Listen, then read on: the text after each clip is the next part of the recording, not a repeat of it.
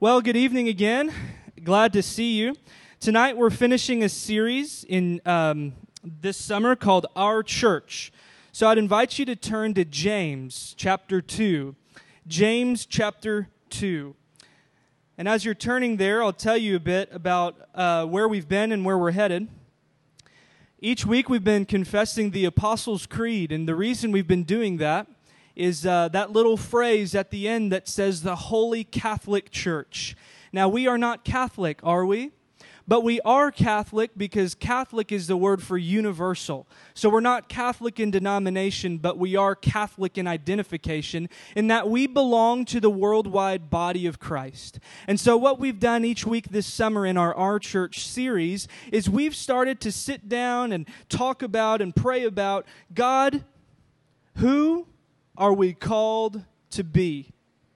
God, who are we called to be? And then that second question, and the order is important, we've been looking and thinking about, is, God, what are we called to do? Because being precedes doing. Whether it's a church or whether it's your life, we must always ask, God, who are you making us to be? Who have you made us to be? Who are we called to be? Then we get up and we follow Jesus and ask, what have we been called to do? So that's what we've been doing throughout the summer. Next week, we'll kind of tie off a lot of that and look at those questions again as kind of a series wrap-up, and then we'll jump back into Ephesians like we started at the beginning of the year. But tonight we're going to be looking at a welcoming church. A welcoming church, and we're going to do that in the book of James and some words of Jesus in the book of Luke. But before we get there, I want to tell you about Pastor Bud, mainly because Pastor Bud is not here tonight, and I can say whatever I want about him. Actually, Pastor Bud's not here. Many of you know that he and his family went on vacation.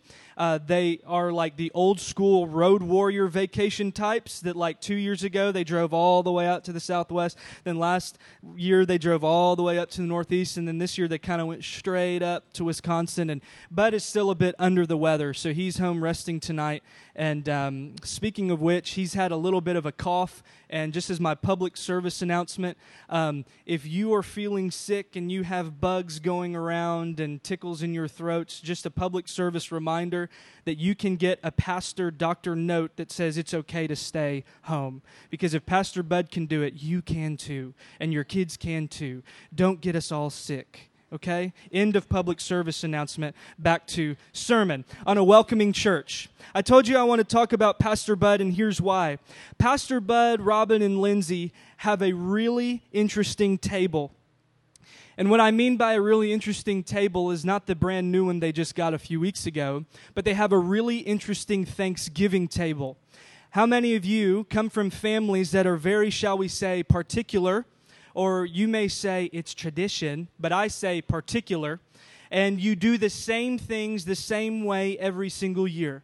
Grandma brings this, and mom does this, and dad does that, and cousins does this, and so it's very particular. We have traditions, but not so at the Riddell family Thanksgiving table. Because they do those road warrior vacations I'm talking about, they do that because all their family lives out of state. So that Thursday in November, the Riddell family open up their table to all those other people who have families that are out of state, or people who don't have families that are in good standing or relationship, so their table is open to all. They are not even particular about their menu. They want to accommodate to anybody that comes. I don't think Bud could cook a normal turkey to save his life. He's going to fry it. He's going to do Cajun. He's going to do whatever. And he's going to say, what do you like? We'll make it. And Robin's going to make a dessert. And it's open for all the stray cat people who don't have a family to belong to, but by gone it, on that day, I said by gone it, don't you know? So I really mean that. On that day, on that Thursday, you are adopted to the Riddell family. And it's beautiful. And it's anybody who would wander in, any family member or enemy or whatever. The table is open. And I got to thinking, what kind of table is our church gathering around? We have a table here, as every church does, that has the body and blood of Jesus. And I wonder about, is there room in our gatherings on Saturdays? I wonder about a table, a dining room table, a kitchen table on Wednesdays in our missional communities. What kind of table is our church gathering around? Is it a table like the Riddells where you are welcome to come and be adopted? There's room at the table. You see, the table was the center, not just now as we see it with the bread and the wine in a formal churchy sense. The table was the center of Christian worship from the very beginning. And you even see that this precedes before the time of Jesus, because if you look especially in Luke's gospel, like we're going to in a bit, you see Jesus constantly being invited to feasts and banquets and tables. Because Jesus was a somebody we're going to talk about. And they wanted somebodies to come and share the table. And so the table has been the center of Christian worship because that table in the Jesus name was supposed to be a place where not just somebodies were invited, but all kinds of people in the name of Jesus could gather around and feel adopted as family under God. In the first church, most scholars say that the average size church is about 30 people. So if you thought our church was small, hey, dude, we're doing real well. The average church size in the first century was about 20 to 30 people, and it would look like a wealthy, property-owning tradesman or craftsman. And they would have not just their family members gathering around a table, but in the name of Jesus, when they gathered around the table to break bread, to fellowship, to pray, to lift a cup to the name of King Jesus, they also had other people who were renting rooms in the house. They also had people who were servants or slaves that were around the table. If only one week, if only one night a week, in the name of Jesus, the slaves were welcome to sit next to slave owners. You had wealthy craftsmen, like I mentioned, and you also had homeless people come in. And if only for one night a week when they gathered in the name of Jesus, homeless people would come and have a meal. Homeless people who would not have eaten otherwise were able to gather around the table in the name of this one who was crucified and have food. And they got to hear about the bread of life. And then you'd also have freed slaves that are finding a new start and a new life, gathering around the table. All of them had a place. All of them had a place. And so I keep wondering about our table, and I keep thinking about how imperfectly we can host meals in the name of Jesus. But the thing is, because Christians are imperfect, our tables can often look more like the exclusive tables or clubs in the world. And we show favorites. But it's not unique to us. I told you to turn to James chapter 2. We're going to see that this issue of favoritism, this issue of welcoming or not welcoming, is something that has plagued the church for some time, because the table has always been a center, but it's not always been perfect. So tonight, James and Jesus are going to give us some table manners and invite us to a rhythm of two things. Watch, welcoming people to the table as they come, but also going out and inviting. So it's that passive, when they come, they're welcome, but it's also that active, we're going to step out and invite. We're going to see with James and Jesus this welcoming and inviting, but the same thing is true. Would our table be a place where it's welcome for all, poor, powerless, sinners, righteous, wicked, because that is what the Christian community and our church is called to be. Let's look at James chapter 2, verses 1 to 4. My brothers and sisters, believers in our glorious Lord Jesus Christ must not show favoritism. He's going to illustrate this command, and he says, suppose a man comes into your meeting wearing a gold ring and fine clothes, and a poor man in filthy old clothes also comes in. If you show special attention to the man wearing fine clothes and say, here's a good seat for you, but say to the poor man, you stand there, or sit on the floor by my feet, have you not discriminated among yourselves and become judges with evil thoughts? The issue right at the beginning for the table that James is talking about is an issue of favoritism. And you see there in verse 1, my brothers and sisters, believers in our glorious Lord Jesus Christ, must not show favoritism. What is favoritism that James is after? Literally, he's saying, must not, watch, receive the face of a person. I like favoritism better. But what he's after with receiving people is judging the book by their cover. So right at the beginning, he says of these people in these table gatherings, we must not show favoritism. We must not judge the book by its cover. That's how he starts our little paragraph we're looking at tonight. And you see that's how he ends it in verse 4 if you're looking on your phone or Bibles. He says, have you not discriminated? Have you not become judges? He's saying, do not judge a book by its cover. Now we say, oh, I'm great at that. I don't judge books by their cover. And it may look like this in our church. This is how it's looked in my own life. If we're really honest, it may be okay to welcome a homeless person, but it may be a little bit harder to welcome those who we know would deem lost causes. It's hard to welcome those who come into our gatherings and we look at them and we say, this person must be riddled with addiction. Or this person does not look like us. This person surely must have different tastes in worship and preaching and the way we do church. This person, I can tell because of how they're dressed, how they relate, or the stories they've heard. And for us, favoritism may not be because we have this class system, but we may deem some people lost causes, and I've seen too many lost causes in the kingdom of God be set free from the power of the gospel and transformation. So what happens and why it's so inconceivable for believers in the glorious Lord Jesus Christ to not show favoritism is because when we judge this way, when we stop people at the door based on their outward appearance by receiving their face, judging the book by its cover, what happens is we are stopping God and not giving Him an opportunity to do a miracle in our midst and transfer them from the kingdom of darkness into the kingdom of light. This is a repulsive practice that James is talking about because we are impeding the work of God in their life based on how we think they may or may not fit in our little community around our little table. We don't give God a chance. What James is thinking at the outset is surely Leviticus 19:15.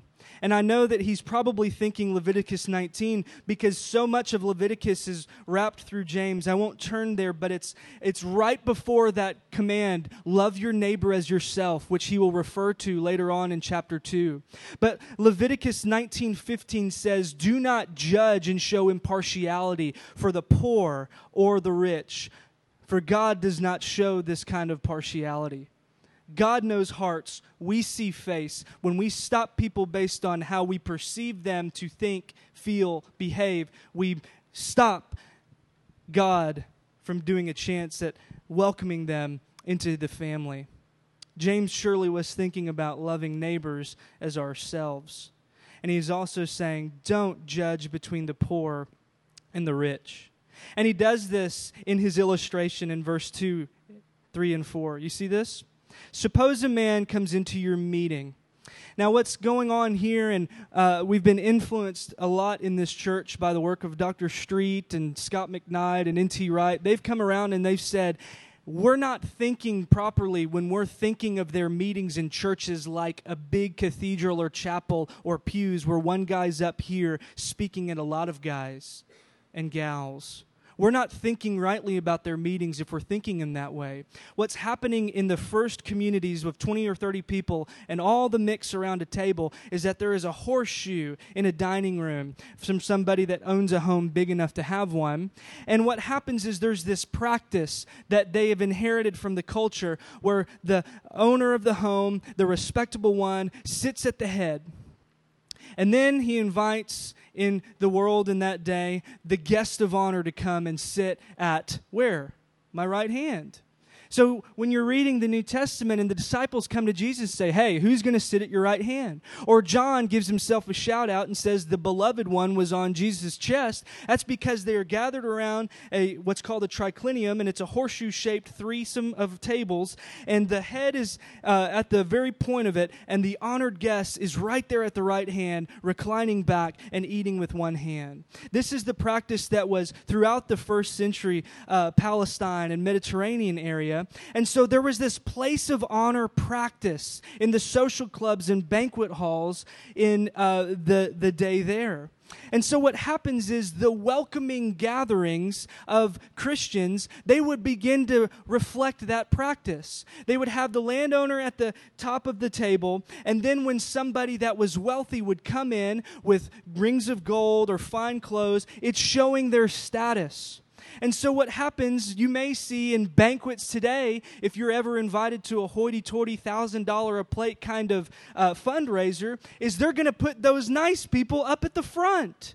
This is a practice that still goes on today, but it was even worse back then because you were then not just the guest of honor, but everyone else fell in line behind them. So you had the host, the guest of honor, and everyone else fell in line from that place to the back of the table in the banquets of their day.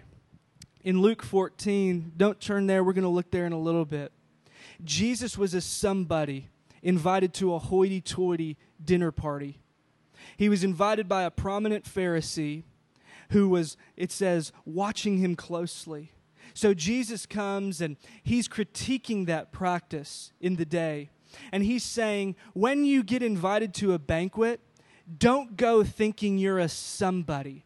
Don't go with your bling and your clothes and go right up to the front of the table, because you know what's going to happen? You're probably going to get disgraced because you've thought too highly of yourself, and that host is going to tap you on the shoulder and said, excuse me, sir, your sweater has a lot of holes in it, and you know you're not as big and awesome as you think you are.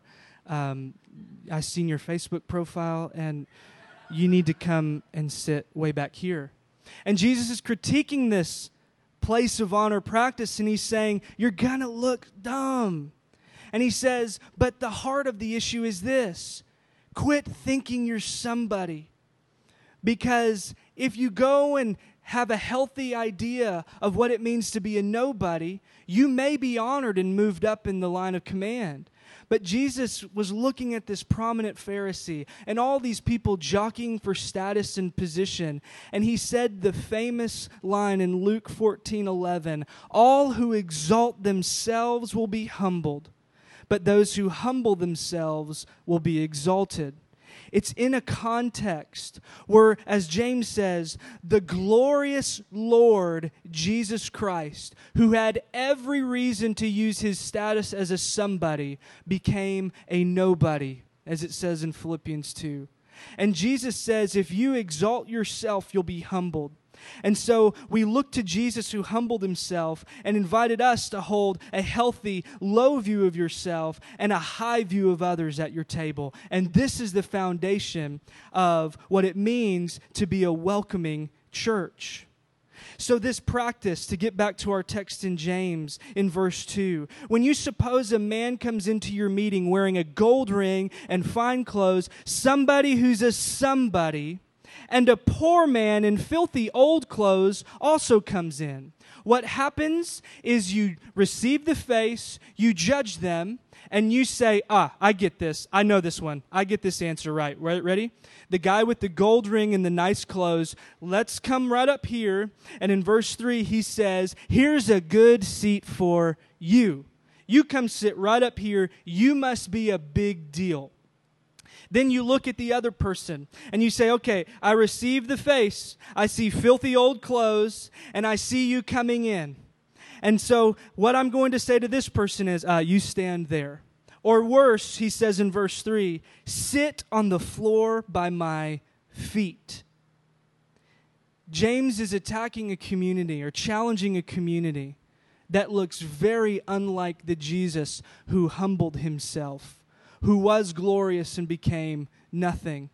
And he's challenging a community, watch, where two visitors come into a gathering, to come to gather around a table in the name of Jesus, and they have stopped them right at the beginning, and they have prevented God from working and revealing a slice of a kingdom in which Jesus invited all the poor, powerless, and wicked for a place at the table. This community assigns status based on their appearance. And so what he says in verse 4, what you've done, have you not discriminated among yourselves? Have you not judged the book by the cover, and therefore become judges with evil thoughts? Have we become judges because of a corrupted thinking that views people based on their appearance, based on their personal histories, their baggage, or the fact that they look different from us? And if we're not that far where we're not just discriminating against them, a welcoming church allows them a space at the table. A welcoming church sees a person as a child of God and is not going to become a judge that discriminates against them. What we should do as a welcoming church is rather than look at someone and make snap judgments, as James talks about in this place, what we should do is something that I've tried and failed at, but I heard another pastor that many of you are familiar with called Greg Boyd, and it's a game that he plays at the mall, and I find myself most often doing it at the airport. And at the airport, I play it, and it's better because I try to imagine where these people are coming from and where they're headed. And at the airport, you can see stories unfold before you. You can see people coming home, and you see places of joy. And then you see the road-worn or air-worn people who just look so tired, so lonely, so beaten down. And you see these stories unfold. But what you're so tempted to do in the airport is, I think, what James is after, and it's receiving their face. It's judging the books by their cover. But the game that I've been trying to play in airports and at malls and these places where I see people around us is to train myself to see people as image bearers of God. I train to see people, no matter what they're wearing or what I may dream up for them in their backstory, as people who are beloved by God. And in that moment that we cross paths, could I say a word of blessing on their behalf to God, who is their Father? Could I say a word of blessing to those who've not been adopted yet and know Him as Father? Could I say a word of blessing, and could I train myself, and could our church train itself to, if we're beholding people by the face, that we would do so in a way that looks as them as ones for whom Jesus has died? Because when we look and see Jesus on the cross, we see His outstretched arms embracing all, gay, straight, addicted, clean, righteous and unrighteous, white, black, brown, you name it. Jesus' outstretched arms are open and welcome for all to come. Do our churches follow suit? Are they welcome at our table? So just to summarize this welcoming movement of the people that come in, if you have faith, James is going to say later on, let it be put to work. Basically, Jesus' communities must reflect Jesus. We started this series as a Jesus church. Everything we do must find its origin in who Jesus is and what Jesus does. So James says, if you are a Jesus community, you must look like Jesus. You must not honor the rich who dishonor Christ because of how they look. You must honor the poor because Jesus Himself became poor and ate with the poor. Therefore, have a seat at a table with them. James is holding the kingdom community to work out their faith in the King. Jesus was poor. Jesus was sent to proclaim good news to the poor. Jesus said the poor will inherit the kingdom. So Jesus' followers must not follow this practice of not welcoming people down front at the table.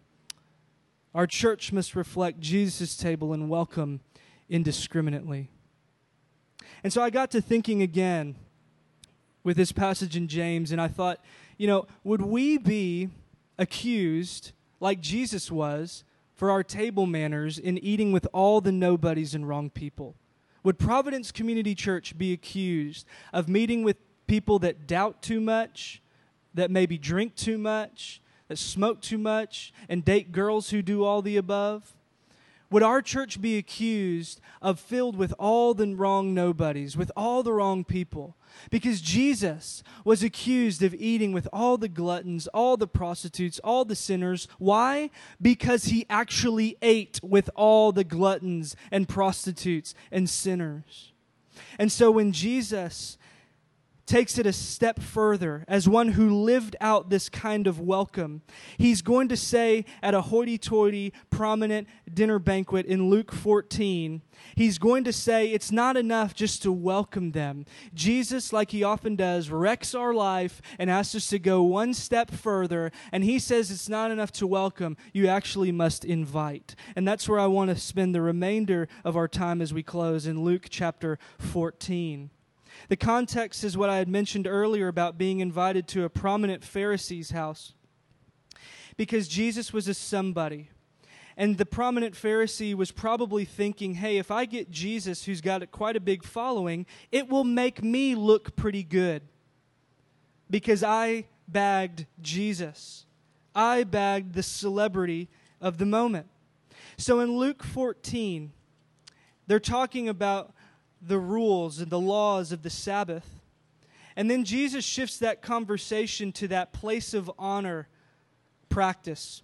And he says what we talked about earlier, those who, exalt themselves will be humbled, and those who humble themselves will be exalted.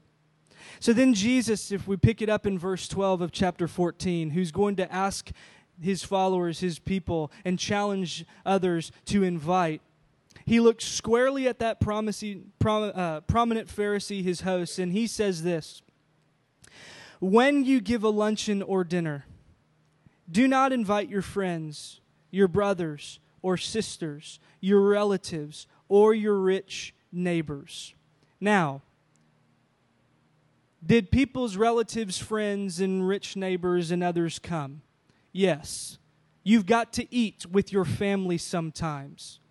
What Jesus is doing in critiquing this place of honor and trying to cultivate a community that will be a welcoming one in his name is he's going to say, do not invite them for the wrong reason. What is the wrong reason? If you do, they may invite you back, and so you will be repaid. But when you give a banquet, invite the poor, the crippled, the lame, the blind, and you will be blessed. Although they cannot repay you, you will be repaid at the resurrection of the righteous. Invite all the uninvitable. Invite the ones who have to be taken by hand into the banquet. Invite the ones who would not have eaten had you not invited them. Would our church be a church that can hold the hands of the sick and blind and put upon an outcast and say, you have a table seat waiting for you? This is the church that is welcoming. But people have an innate and illogical drive for status. We want to be served and not to serve. But when you follow Jesus' words and ask and hear him asking us to invite the uninvitable, we should not be asking, what can they do for me? But rather we should be asking, I'm going to invite this person from a place of, what can Jesus do for them? These are the people we ought to be welcoming at our table. But are our schedules and our tables too crowded for these people? I think about, as I've known we're going to talk about a welcoming church, I've thought, we belong really well as a church, I think. Now, no church belongs to one another perfectly. No church lives life together perfectly. But if you were to list the strengths of Providence Community Church, I would say that belonging would be one of them. But like with so much in our imperfect lives together and individually, there's a shadow side to belonging. There's a shadow side when we belong so well at the table that we can gather in too tightly. And I think not just for the rich or the poor, like James talks about, I wonder if we've held hands so tightly as a belonging church that we've done so in such a way where we're gathered up in a circle, we're holding hands, we're loving one another. But if you think about the circle in which everyone's holding hands, people can either face outward or they can face inward. And I think if a belonging church is not careful, I think that we can hold hands and we can look inward. And it can look more like a Red Rover game where very few people can break through if they really come and try to sit at the table. And I say this in keeping with James and Jesus and thinking about a rhythm of welcome and thinking about that table in which we have room for others to be adopted and invited. And I think about the sick. And I wonder, do we have places at the table for people who cannot serve immediately, who may not even pass a background check to serve in childcare?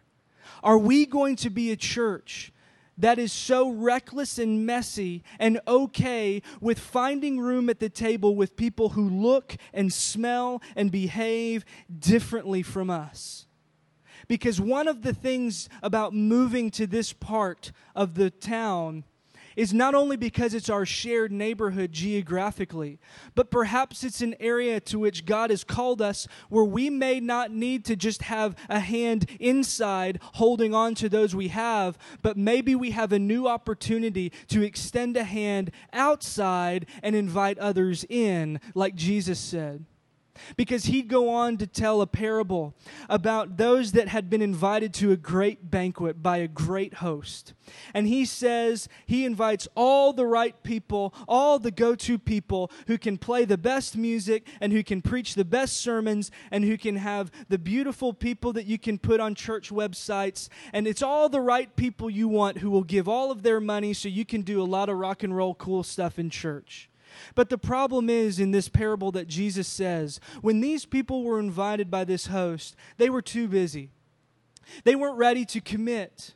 They weren't ready to come and join the table for whatever reason. So then Jesus says that this person in the parable told his servants, well, then you better go and start inviting all the other people who wouldn't get invitations otherwise. And then he said, hey, look, I brought all these broke down people who have missing teeth and they're no good. They can't strum a guitar to save their lives. And the servant brought all these people back, and the host looked at him and said, awesome, but I've still got lots of room at the table.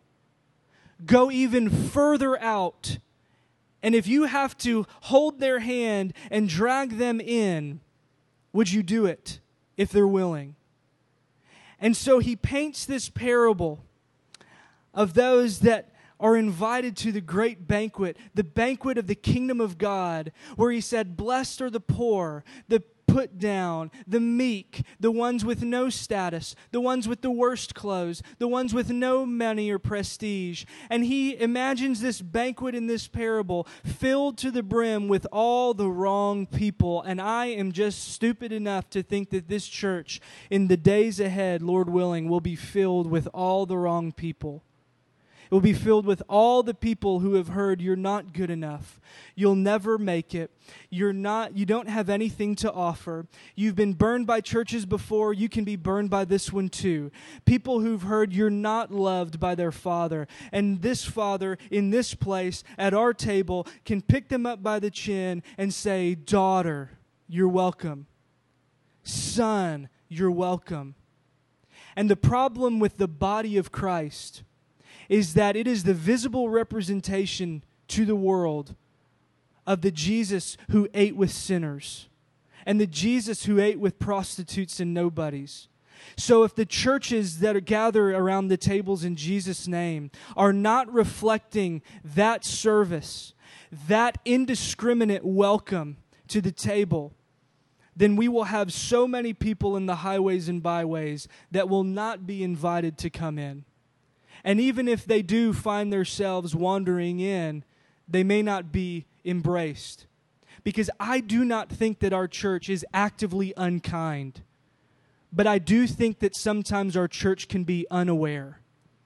And I think our church can be unaware because I've talked to so many people who have been at this church for so long, and sometimes I can mention someone's name, and I will get a blank look, and they will have no idea who the person is even within their community of Providence. And frankly, our church is too dang small for that. And my conviction is this, and I'm trying to really temper my fire here, but we cannot be a welcoming and inviting church to the outside if we are not welcoming and inviting inside. And if we are not sharing our tables with our brothers and sisters, how can we expect to share our table with those who are not yet brothers and sisters? If we cannot look at our brothers and sisters, as James will say later on in this letter, and see that they have a need, and we let them go away hungry, we cannot say that we are meeting needs in the name of Jesus. I don't care how much money we send to Russia. If we are not actively participating and sharing in the life that Jesus has called us to around His table that was a body broken for the world and blood shed for the world, if we are not welcoming our own, how can we ever expect to welcome those outside? And I don't care if it means a process where we get them involved and get their contact and get them in members' classes. I'm talking about when people wander in for the first time, do we even say hello to them? Do we know their names?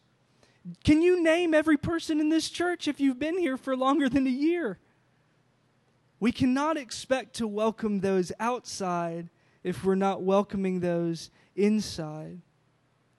Is there room in our schedules? Is there room in our table? And I wonder again, the question I asked at the beginning, what kind of table are we setting each Saturday, each Wednesday? Is it one that's inviting to all? Is it a small reflection of that kingdom banquet Jesus talks about? Do we have room at our table for those, like James talked about, with filthy clothes, or maybe just those who are unlike you? Who don't see the same movies, the same music, who aren't in the same life stage as you? Are we welcoming to those unlike us? Toby asked this question when she preached our belonging message. Who do you struggle to belong to? When Toby asked it, that was an internal question. Who is it in these walls that you struggle to belong to? She also asked that of those outside. There is coming a day in this church where an open homosexual will walk into our worship service, if it hasn't happened already. There will come a day when this person will. And they are the most marginalized people, less and less these days, but the most marginalized people for sure in the Christian community. How are we going to welcome them? And before you start to talk about, well, Adam, you said you don't think it's God's ideal to be a homosexual person. Before you say all this, what I will remind you of, I also said, is we have one posture as followers of Jesus. And I can say this unequivocally, that Jesus would welcome and speak to and invite this person into life with Him. And I don't know how we're going to sort out the details, but I know that when an addict walks in, we do not turn them away. And I know that when somebody who struggles with anger walks in, we do not turn them away. So we are called to be people who must face those impediments toward those people we may struggle with. And we need to embrace a posture of welcome and inviting all the uninvitable. Because if they're not welcome here, they may not go and be welcome in another community gathered around the table in Jesus' name. Are we sending people away? Not because you're unkind. I love you, and you are so good to me, and you are a kind and beautiful people. But are we sending people away from our gatherings? Not because we're unkind, but watch, because we're simply unaware. Are we unaware of the broken people at our table? It's that game again, look with an image of God awareness. Then again, have you gathered around the table with others outside of your interests and outside of your missional community? When was the last time you ate with someone who wasn't in your missional community?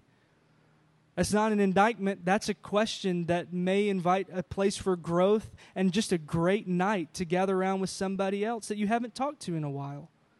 Because Jesus has called us to life together and following together. And our church is just too small not to know everyone. So I have a sense as we close that this summer, as we've made a move, as we've explored kind of who we're called to be and what we're called to do, as we look ahead to this shared neighborhood, and as we begin to put on new practices and just kind of growing into our skin, I get this sense that the dust is starting to settle and we get this like, oh, this is who we are. And the thing, our leaders, we talked about this phrase. You can say that phrase two different ways. So this is who I am. But you can also say, yeah, this is who I am. I can never be a professional basketball player, and I have to come to grips with that. I may not ever be a rock and roller. But you know what? I can say, this is who I am. And I look at our church, and I like who we're becoming. But this is a challenge and a call to be aware and to look with welcome and invitation. And may we gather around the table with Jesus. May we gather around with our brothers and sisters inside and gather around with those who've not yet been adopted and say, in the name of Jesus, we're all trying to follow him together. We're all gathering around him together. And we're all trying to go and proclaim the reign of Jesus to the world together. So would we be a welcoming church? Would we look more like a Riddell Thanksgiving table than a table that's too tight and excluding others? So, Lord, would you help us to that end? Would you help us as we look at the words of James and Jesus? And if it steps on our toes, or Lord, if I've stepped on toes in a way that's not reflective of you, would you just forgive me?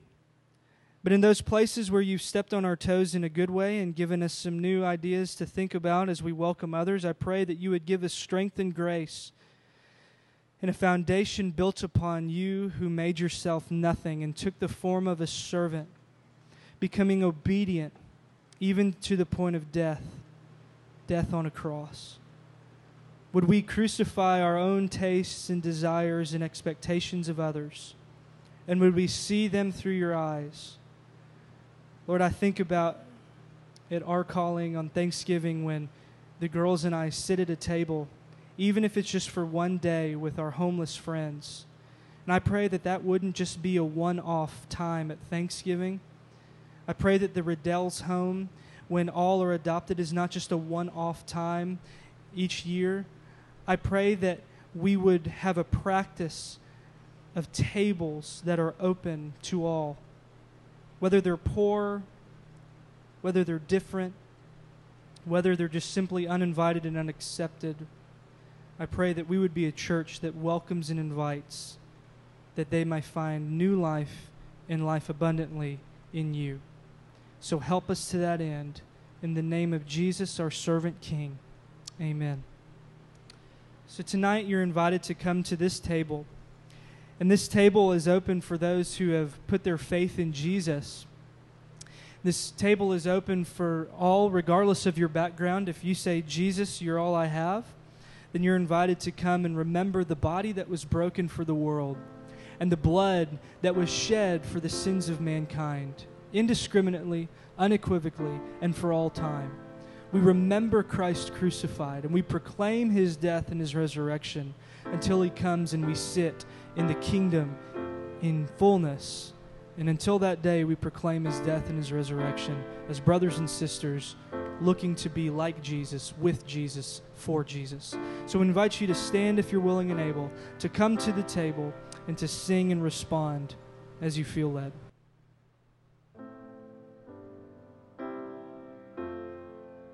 May we walk by faith as aliens and foreigners in this world, following Jesus' example as we love our enemies, pray for those who persecute us, and pursue peacemaking in a world that has not yet seen the Prince of Peace. May our citizenship be as members of God's household, his chosen people, his royal priesthood. May we direct one another to Christ, rejoicing with those who rejoice, grieving with those who grieve, and bearing the burdens of one another in the love of Jesus. May we proclaim Christ's death, life, and resurrection as faithful witnesses in the power of the Holy Spirit, imploring every tribe, tongue, and nation to be reconciled to God. May our gatherings be a signpost of God's coming kingdom, where the broken find refuge and safety, where the sick find prayer and healing, where the lonely and fatherless find family, and where we all see Jesus more clearly. May our lives bring praise to God, who is in his great mercy, has given us new birth into a living hope through the resurrection of Jesus Christ from the dead, and into an inheritance that can never perish, spoil, or fade. Go in peace.